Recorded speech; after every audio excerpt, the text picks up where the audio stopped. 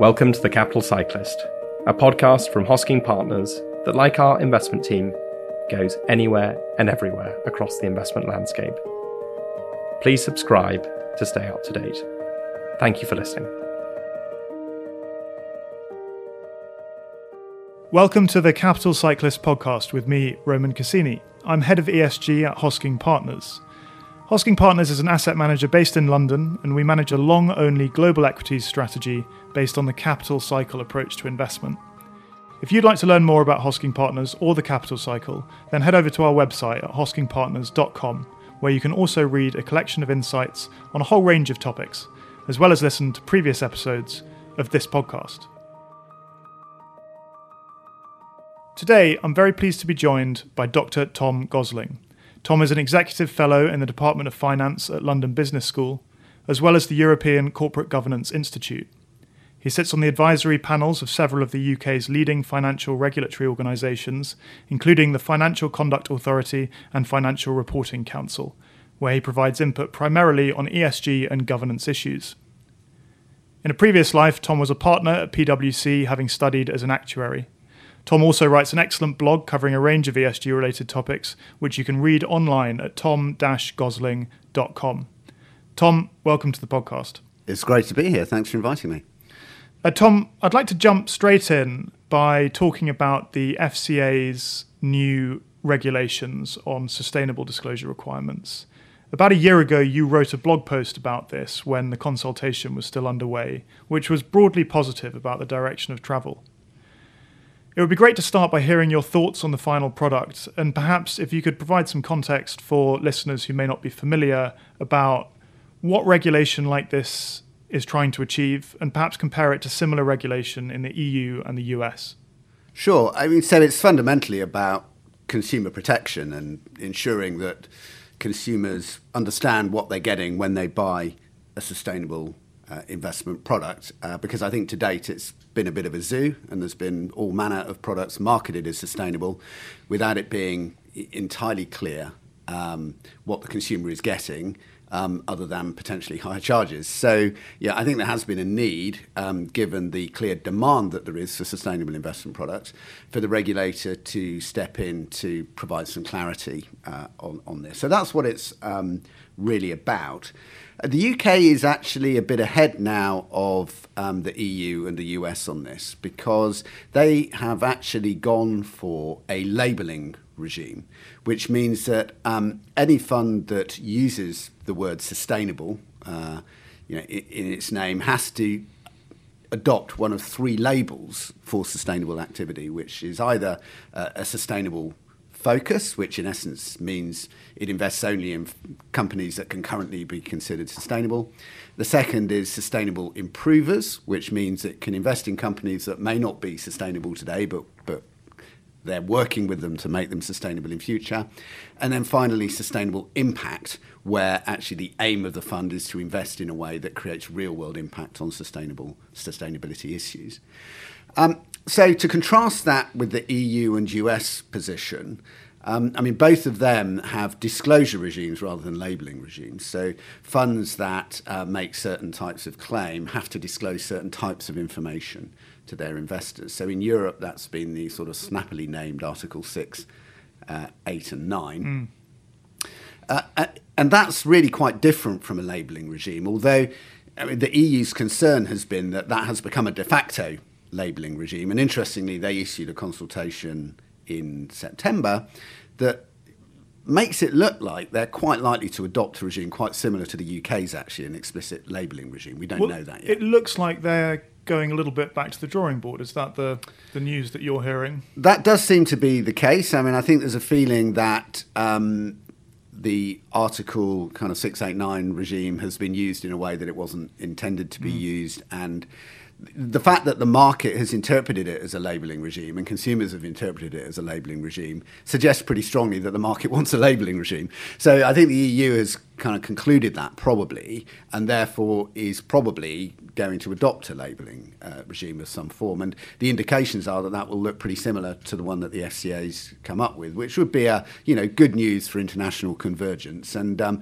something of a coup for the FCA, given all of the complaints that there were when they first came out with their labelling regime, that it was different from the EU's regime. I think the only thing that might put them off is that, there is quite a lot of feedback from the industry that says, whatever we've got, can we just not have something new, because the industry is choking on new requirements. But actually, on balance, I think there will be a change. I mean, as for the US, I mean, they went for a disclosure regime, which, across all of these regimes, there are broadly similar buckets. There are strategies that aim to create impact. There are strategies that just aim to take ESG factors into account. But I think it's anybody's guess what's finally going to come out in the US. And one of the really interesting things about the FCA's policy is it seems to me to be raising the bar on what you need to do in order to qualify for one of these labels. And what the EU did, I think, our view has been that Article 8 is the problem article, because it seems to be slightly too easy to get into. You can define broadly all of your own terms. And Article 9 is its own thing a little bit, aligned with impact. I understand what the EU is going for with Article 9, and Article 6 is catch-all for everyone that doesn't get either of the other two. But Article 8 seems to have quite a low bar for managers to apply for and receive the label. And you're right. I mean, I naturally want to call it a label because that is how our industry is treating it. The FCA, and the impression I got throughout the consultation, is that they have been trying to raise the bar. And anecdotally, the evidence for this, which I thought was quite reassuring, was that during many of the consultations, I would hear from other managers on the line who would dial in and say, well, we're quite worried about this because our fund isn't going to qualify for any of your labels. And I thought this was a fantastic thing to hear, because we are, I should mention, Hosking Partners, our fund is Article 6. I don't think we will apply for an FCA label. And the reason is that the function of our fund simply isn't to offer a sustainable with a capital S product to the market. Now, we consider what are called ESG factors, non-financial intangible factors, as part of our investment process. We think it's a basic building block of good investment decision making, especially if you have a long holding period as an equities manager. But being an impact fund is not our function. There are other market participants can do that. Where we have struggled is we think there are a lot of people that are exactly like us, but they're happy to apply for one of these labels, jump through a couple of hoops, essentially to make themselves more marketable to a investment audience who wants these products to exist. We're hoping the FCA's regulation, by raising the bar, levels the playing field quite considerably for managers that are fundamentally not offering a sustainable with a capital S product, who should be compared amongst one another, rather than, I think what has been happening is that the market has probably been quite confused by these products.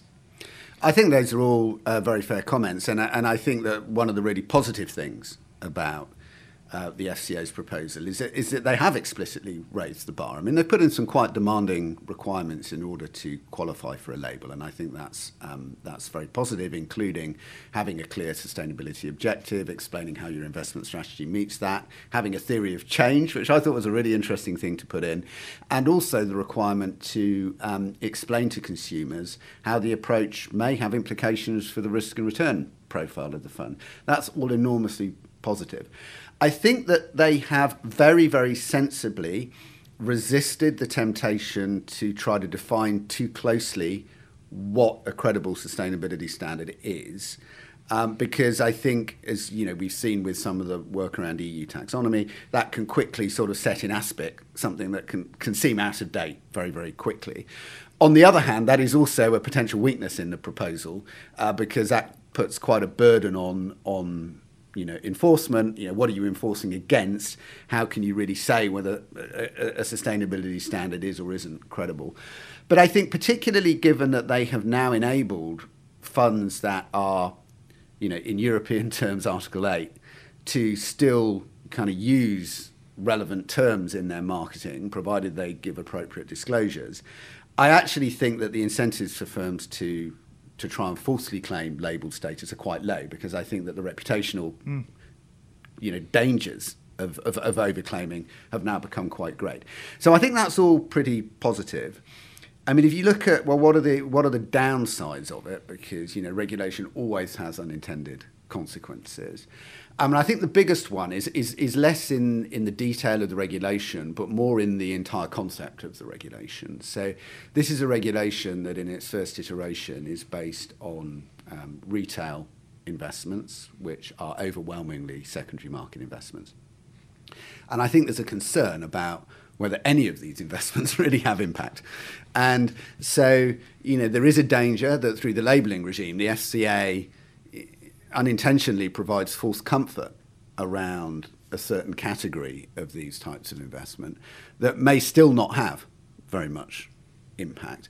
And I've certainly advocated for the FCA to try and come up with some sort of plain English language for consumers around the nature of impact in investment, so that people actually understand some of these issues. And the FCA has just set up a project working with IFAs to try and understand how to bring them on this journey, and I think that's going to be very important. Because, there's a great piece of research that Florian Heeb, Julian Kerbel, Falco, Peitzold and Stefan Zeisberger did called Do Investors Care About Impact? And what this research shows is that even quite sophisticated investors are prepared to pay for something that has impact, but they are almost completely undiscriminating about the level of that impact. So what they found in their research was that people would pay the same amount for levels of impact that objectively varied by a factor 10. So what investors seem to want is the warm glow of thinking they're getting impact. So there is a danger that we've just created a category of funds that enable the market to produce that warm glow at the minimum cost and maximum fee rate. And that's a potential unintended consequence that arises from all of this, I think. In the same blog post that I referenced, you also write that we should expect investments, and I'm quoting you, we should expect investments that have a material additional effect on real-world outcomes to have a material adverse effect on risk-return characteristics. And I wonder whether you could talk to us a little bit about this tension and the muddle that the market seems to have got itself into here, and how we might begin to untangle it. Yeah, so the reason I talk about that tension between risk-return characteristics and impact is that for an investment to have impact, it needs to be allowing something to happen that wouldn't have happened otherwise. And most investment opportunities that deliver market returns at market risk don't have a problem getting financed. That's the nature of markets. So I think, therefore, the question becomes, well, what do we really mean by 1.5C aligned investing? And one view of that is that, well, it means that you're investing in a way to kind of drag the world onto a 1.5C trajectory. And so that involves you investing in stuff that currently isn't being financed. And unfortunately, the reason it isn't being financed is that it's unclear whether it's profitable, when it's going to be profitable, because often its profitability relies on regulation that doesn't yet exist, or on rapid development of technologies that are very, very embryonic. And so if you are investing in ways ahead of kind of the curve of government policy to bring about this change in the climate trajectory, you are inevitably getting into these areas that are much more risky. Or another area that's critical, of course, to achieving 1.5C is investments in emerging markets to transform their energy systems, which again is often very, very high risk and outside of the profile of normal institutional investors. So that's why I say, if you're taking that view of what 1.5C aligned investment means, you're likely to be getting into high risk territory. But there is another interpretation of what 1.5C aligned investing means, which is that you are going to invest as if this is going to be the outcome, that governments are going to get on the, with the program. Collectively as a society, we are going to do the massive task required in order to drag the world onto that trajectory. And so you're then making a bet on that being the outcome. And that's kind of fine as an investment thesis. But again, that's likely to be quite a risky proposition in a world that doesn't end up in that place, right? Because actually, if that's the way you're investing, you are, for example, going to bet on the electrification of everything, everywhere, kind of now, right? But if governments don't follow through on grid upgrades, permitting, connections, then as we're seeing in some areas, those renewable energy projects can be stranded every bit as much as oil and gas projects. So, whichever way you kind of look at it, I don't really see how this investment aligned with 1.5C does anything other than potentially expose beneficiaries and clients to greater risks and return implications in a world where that is now a relatively low probability outcome. So even in this world where, let's imagine a world where the oil and gas industry has, or actually particularly the oil industry, because I think gas is a little bit more complicated, but let's say the oil industry has essentially decided to shut itself down. Is the best thing that an asset manager can do from a risk-return point of view in that world necessarily to completely divest itself of oil and gas? I think the picture is unclear because, again, it comes back to how different timescales are aligned. And for us, this all comes back to valuation. So what price can you actually buy these assets at? And if the valuations of some of these assets are being discounted too quickly, so to use an example, you can find a lot of oil companies out there now that are trading on 15% free cash flow yields. That implies that the market thinks these companies are going to be essentially out of business in 7 or 8 years. I would suggest that even in a world which is 1.5 degree aligned, even in a world where we see no new oil and gas projects being produced, the way that some of these companies can run their existing assets at those kind of free cash flow margins doesn't necessarily add up to, we've got 27 years to get to 2050. Does that necessarily mean that these organizations are going to be out of business in 7 years? I'm not sure it does. So there seems to be, even in this world, a disconnect between timelines. And I think perhaps, and you wrote a really recent blog about this issue, about how financial markets get comfortable with investing in or not investing in some of these interesting energy assets, and how that aligns to different time frames for their scrapping or they're continuing to exist. And I think what you talk about particularly is discount rates. It would be interesting to hear you talk about that a little bit, because it's such an interesting area, particularly for us when we look at these things from a point of view of everything comes back to the price. So when we integrate ESG risk, it's about, okay, well, what should we be doing to our valuations and what prices should these assets be trading at when we incorporate these non-financial intangible risks? Yeah, so there's a fair bit to unpick in there. But let's start with this sort of investing in oil companies question. And I think there is often an incorrect connection made between the stranding of reserves and financial losses for investors. So I think that we all hope that there will be stranding of fossil fuel reserves, because if there isn't, we're really in trouble, right? From a global warming perspective. But of course, that does not automatically lead to financial losses on oil company assets, because, as you say, it all depends on what's in the price. But even if you look at a company like Exxon, which is probably the most committed to the long-term future of oil and gas. I mean, I think from recollection, they have about 20 years of proven reserves, but are trading on about 10 times operating cash flow. So already the market's kind of assuming that they're not going to produce all of those reserves that they've got. And if that's in the price, what counts is whether the market's assessment of how long they're going to be able to generate those cash flows for compares with the reality. And when we look at some of these scenarios, given that the incredibly dramatic reductions in oil and gas usage only really arise in the 1.5C aligned scenarios, and given that the market is now assigning a low probability to those, actually the sensitivity of the time horizon over which these assets will still be productive, is very great to the actual scenario that comes out. So the difference between 2 degrees and 1.5 degrees is absolutely enormous for the runway for these assets to continue. So I think purely looking at it from a risk-return perspective, I think there's sometimes some quite sort of simplistic notions put out there that it's automatically going to be a really risky thing to do to invest in these assets because they're going to be stranded. But actually, if the market's overreacting to how quickly these are going to be stranded, they might be terrific short-term investment opportunities.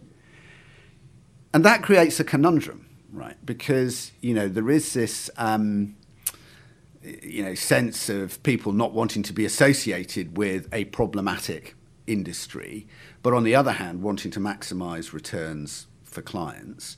But I think there is a question there about whether investors can, to some degree, have the best of both worlds by choosing to invest in these assets, staying engaged with them, and where possible, trying to get these assets to lean into rather than against the transition. And one very tangible example of that would be, I think it's quite possible for a climate-concerned investor to invest in an oil and gas company, recognizing that there are good returns to be had, but going really hard on methane, for example, which is a massive short-term issue where probably oil and gas companies could be doing more without you asking them to destroy their own business. So I think there are ways this can be reconciled, but it does feel sort of psychologically dissonant to be wanting something no longer to exist, but still to be investing in it.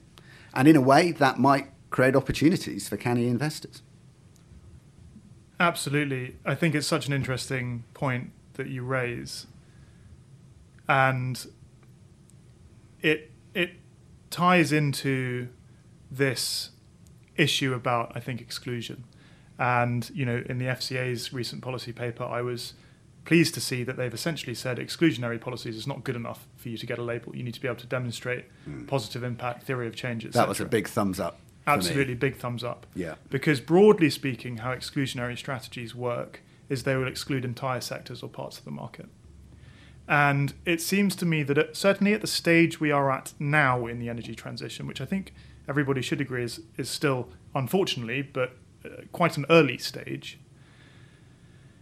where we need to be looking into sectors. And to the extent that that public equities markets can drive change via affecting firms' cost of capital. There's great work by Kelly Shue and is it Samuel Hartsmark? Samuel Hartsmark, yeah, who have done this work about essentially the slightly counterproductive effect of exclusion and divestment into oil and gas industries. And to summarise, I recommend people look this paper up.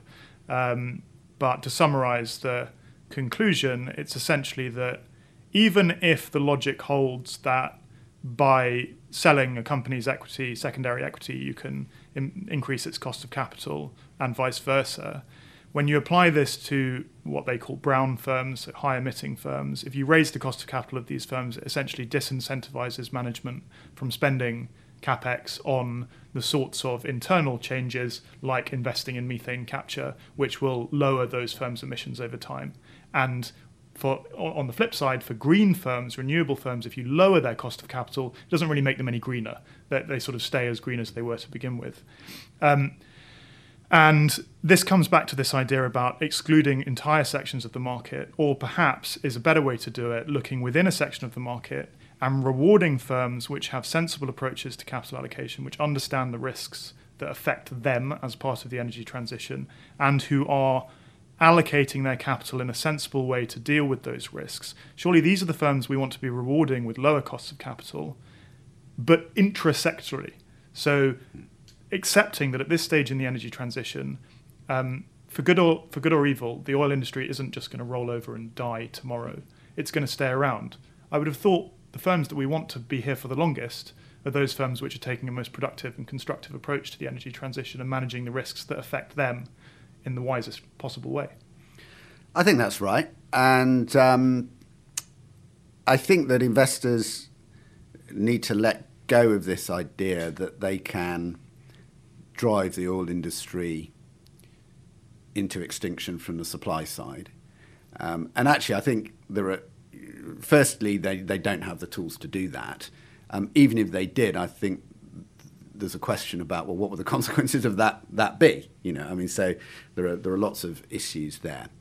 But I think that by staying engaged, I think that investors can make a difference. And I think in a couple of respects. So one you've mentioned, which is around responsible capital allocation, how they deal with methane. I mean, these are sort of issues where companies will be responsive to even a relatively small group of investors really pushing hard on these issues.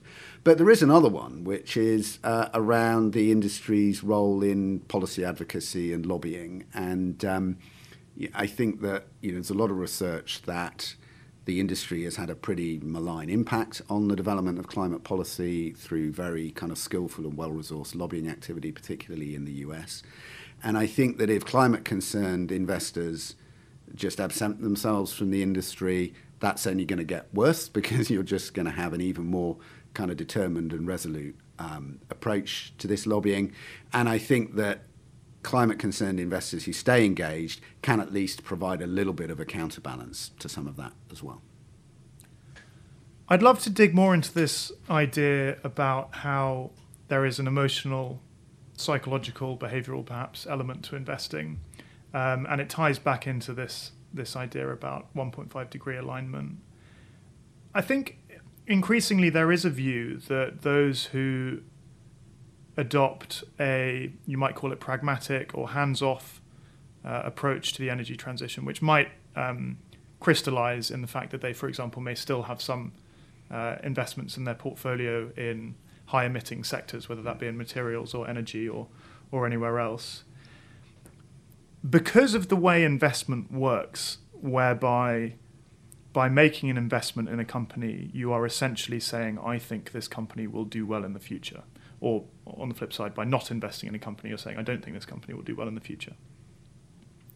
There is a natural, intuitive part of this where if you have an investment in an oil company, for example, you're saying, I believe in a version of the future where that company does well.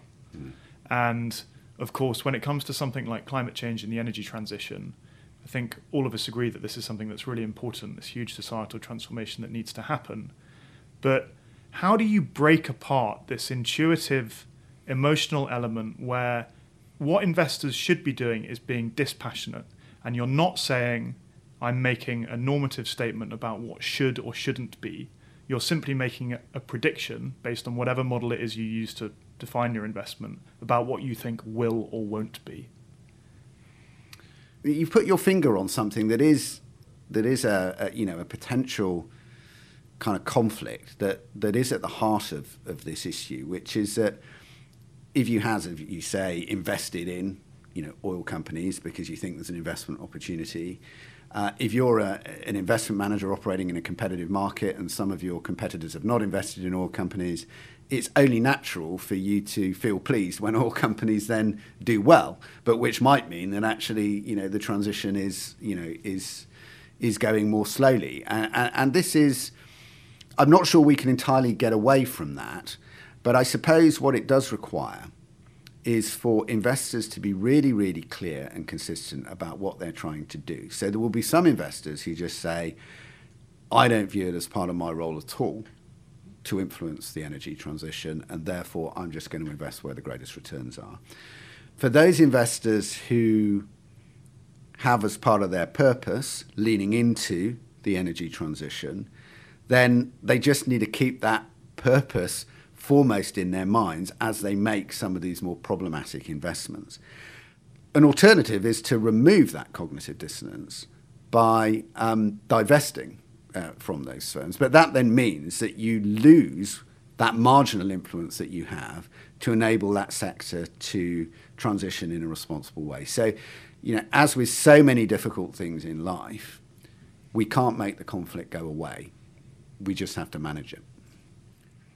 Something which has been a little bit perhaps depressing to observe, particularly in popular media, is that increasingly commentators who adopt what we might call a pragmatic approach or pragmatic point of view to the energy transition are seen as anti-climate or even more bizarrely right-wing. This doesn't seem helpful. Clearly there are some commentators out there that really are those things, but more broadly, how can we challenge this increasingly politicized divide between idealism for net zero and pragmatism about how we achieve it? Well, you're right. It has got very politicized, and it's got caught up with these questions of identity, which are so potent, and often the debate is framed as you're either on the right side of history or the wrong side of history, and so on and so forth. And I think we need to try to avoid attributing a kind of moral value to these positions, but actually just understand that well-intentioned people can come at the same issue from slightly different perspectives. And as you'd expect, since I've started writing on this area, I've engaged with many people on all sides of the argument across the world. And it struck me that there are sort of three key dimensions that determine people's views on these. So one is your view of the climate science. So do you view exceeding 1.5C as an immediate disaster, or actually do you believe that the world will continue to exist in some form up to some level of warming? The second is, what do you think the efficacy of investment is in bringing about change? Do you think that investors can actually control the outcome, or do you believe that they largely just take and invest in the outcome that is given to them? And then thirdly is the dimension around the economics. So do you think that the energy transition is self-financing, essentially free, or even long-term additive to value? Or do you think it's something that's a little bit more complex than we're taking account of, and actually may end up being costly? And I think there's such a large degree of uncertainty across all of those dimensions, and I think people can quite reasonably adopt different positions on those spectrums.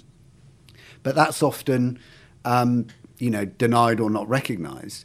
And just to give one example of that, I mean, if you believe that the world is, essentially going to become unlivable very quickly if we exceed 1.5C, then of course talk of pragmatism and fiduciary duties is just going to seem completely off point. It's going to seem completely irrelevant. Equally, if you believe that sustainable investing is incredibly powerful and impactful, then why wouldn't you use that tool, to bring about this change? By contrast, if you think this might be a little bit slower and more complex than we think to achieve the energy transition, if we think that the world will continue to exist in some form at 2C of warming, and if you think that actually investing is not a terribly effective way to achieve change, then you're going to come to a completely different outcome on these questions. And I think we should try to adopt a position of greater modesty that actually, we sit on a certain point on each of these spectrum, but we could be wrong. And other people just sit on a different point. So let's just try and kind of meet each other where we can based on a set of common facts. Recognize that actually a lot of this stuff is hugely uncertain.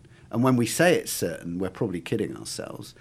And try and have a dialogue on that basis rather than turning it into something that is almost character defining.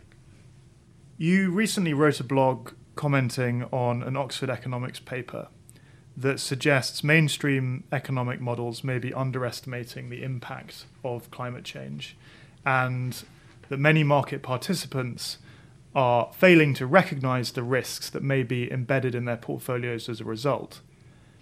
Could you talk a little bit about what that recognition looks like, and how does that tension play against the idea of aligning portfolios to non-1.5 degree scenarios? Is there some kind of implicit conflict between those two ideas? Yeah, so that article I wrote was sort of exploring this fact that there's this apparent disconnect between climate change being a disaster for the planet and humanity, and markets appearing to just sort of shrug it off as an issue. And my hypothesis in all of that is that the market views climate change as a slow-moving disaster, and therefore kind of beyond the range of discounting in most valuation models. And in a very simplistic way, I showed that you can assume pretty disastrous scenarios from 2070 onwards, but still not have much impact on markets today. Now, there is a counter view to that, and there are a number of papers that have been published recently on this, and you mentioned one of them, which is that actually we're vastly underestimating the shorter-term tail risks of climate change. And I think this is plausible, right? I mean, we may be, because there's so much uncertainty, we don't really know what's going to happen. and that actually markets should be much more concerned about this. So they would point to channels such as crop failures, which might very rapidly cause rampant inflation and impacts on markets. It might relate to severe flooding causing migration. It might relate to storm and hurricane damage, making parts of the housing market uninsurable, which might have knock-on impacts into the finance sector, because everything always seems to come back to housing and property at some point whenever there's a crisis. So there are some sort of plausible kind of channels by which this stuff might come into markets kind of quicker. I think the issue is, well, kind of what do you do about that? Because I think market participants sort of acknowledge that some of these risks may exist, in the way that they also acknowledge that there's a risk that there could be another pandemic, that there could be a war between China and the US, that there could be nuclear conflagration in the Russia-Ukraine war. But and these can have very, very dramatic impacts. But the problem is, until they sort of turn up and you see what they mean, what can you do about them, right? I mean, actually, it's difficult to know what the investment strategy response to that is, because the precise way in which all of this will play out is very, very unpredictable. So whilst it's clearly the case, I think, that thoughtful investors should be thinking about the impact of these tail risks on the companies within their portfolio, what it means for broader investment strategy is much more difficult. And I think in particular, if that scenario does come about, it doesn't necessarily mean that the sort of 1.5C aligned scenario has been a good investment strategy. Because actually, what is going to happen in that scenario? Let's suppose that the physical impacts of climate change become much worse, much quicker than we expect. The presumption often seems to be that this will trigger an overwhelming policy response relating to carbon mitigation, and therefore the 1.5C aligned scenario will soar. But there's an equally credible scenario, which is faced with immediate problems being suffered by their citizens, governments double down on adaptation, and that actually, given constraints on budgets, actually that means we do less on mitigation, because actually what we do is we use the resources, tools, technologies, energy sources that we have today to make life palatable for our populations before the next election. So I think that even if some of these sort of extreme events happen, it doesn't necessarily provide support for that sort of slightly naive view of what a 1.5C aligned scenario is. I think you've brilliantly brought out some of those counterintuitive elements that exist within this space. I think we've discussed a few of them, actually, where you look at the market and look at all the different market participants, governments, corporates, investment houses, and how they interact with one another. And I think one of the common themes here is that often, in something as complicated as the energy transition, often that first stage conclusion of, X has happened, so the next thing to happen is Y, make intuitive sense, but then the more you dig into them, you realise that, but then after Y comes Z, and then after Z is back to ABC, and the net result often ends up being almost the opposite of what you expected to begin with. Our approach to this kind of complexity is generally to try and embrace it and lean into it. Obviously, for asset managers, one of the key ways that you can do this is through diversification and trying to ensure that your product is aligned, to use the controversial word, to as many possible future macro scenarios as possible. We don't do particularly macro investing. We're a bottom-up investor, but inevitably, when you are investing about, as current date, about just under 30% of our portfolio is in energy and materials, almost all of that is aligned in some way towards this energy transition, which we absolutely think is happening, maybe happening at a slightly different pace, in a slightly different way than perhaps the market expects, and therein lies the opportunity. But ensuring that broadness of alignment against a range of possible futures, because with something as complicated as the energy transition, it seems relatively unknowable, and the further out you go, the more unknowable it becomes. I think that a very important point you make there is that we're in a situation of massive uncertainty. And sometimes I feel that the way that we're approaching net zero alignment through things like transition plans and so on and so forth is slightly brings to mind sort of communist central planning, looking at 10, 20, 30-year plans. And if we're successful in cracking this and look back in 2050 and say, yeah, we managed to get away with it, we escaped the worst ravages of global warming, it will not be because every company that exists today still exists then and has managed to translate their operations according to this transition plan. There will have been some massive disruption that we never saw coming that completely upends everything. And therefore, I think we've got to have a high degree of humility about our lack of knowledge about what's going to happen. And for fiduciaries looking after beneficiaries' interests, we have to recognise that those beneficiaries are going to care about what's happened to those portfolios, whatever the outcome is. And we have a range of outcomes from a unexpectedly swift transition to net zero to, unfortunately, a much slower and more disruptive one. And we have to be prepared for all of those scenarios. Tom, thank you for your time today. It's great to know that people like you are speaking to organisations like the FCA and the FRC and bringing a level head that sees both sides of this issue, which I think is so important. And in fact, to be honest, I don't think talking about it in terms of sides is particularly helpful, because the more we do that, the more these things seem to become politicised, which broadly I don't think is helpful. But taking a pragmatic approach to what investors really can and really can't do, and how regulators should help guide both asset managers to do the best that they can within their areas, but also help consumers understand what those asset managers can and can't do and make informed decisions as a result is absolutely vital. So thank you for talking to us today. I've really enjoyed our conversation, and I look forward to having many more of these with you in the future. I've really enjoyed it. It's been great to be invited onto your podcast. Thank you. We'll be off over Christmas, but back in the new year with our next episode. I hope you've enjoyed the episode, and please do feel free to reach out and ask any questions. We're always pleased to discuss these issues further with our listeners. All the best. You've been listening to The Capital Cyclist, a podcast from Hosking Partners. Please do get in touch with any questions or queries. We'd love to hear from you.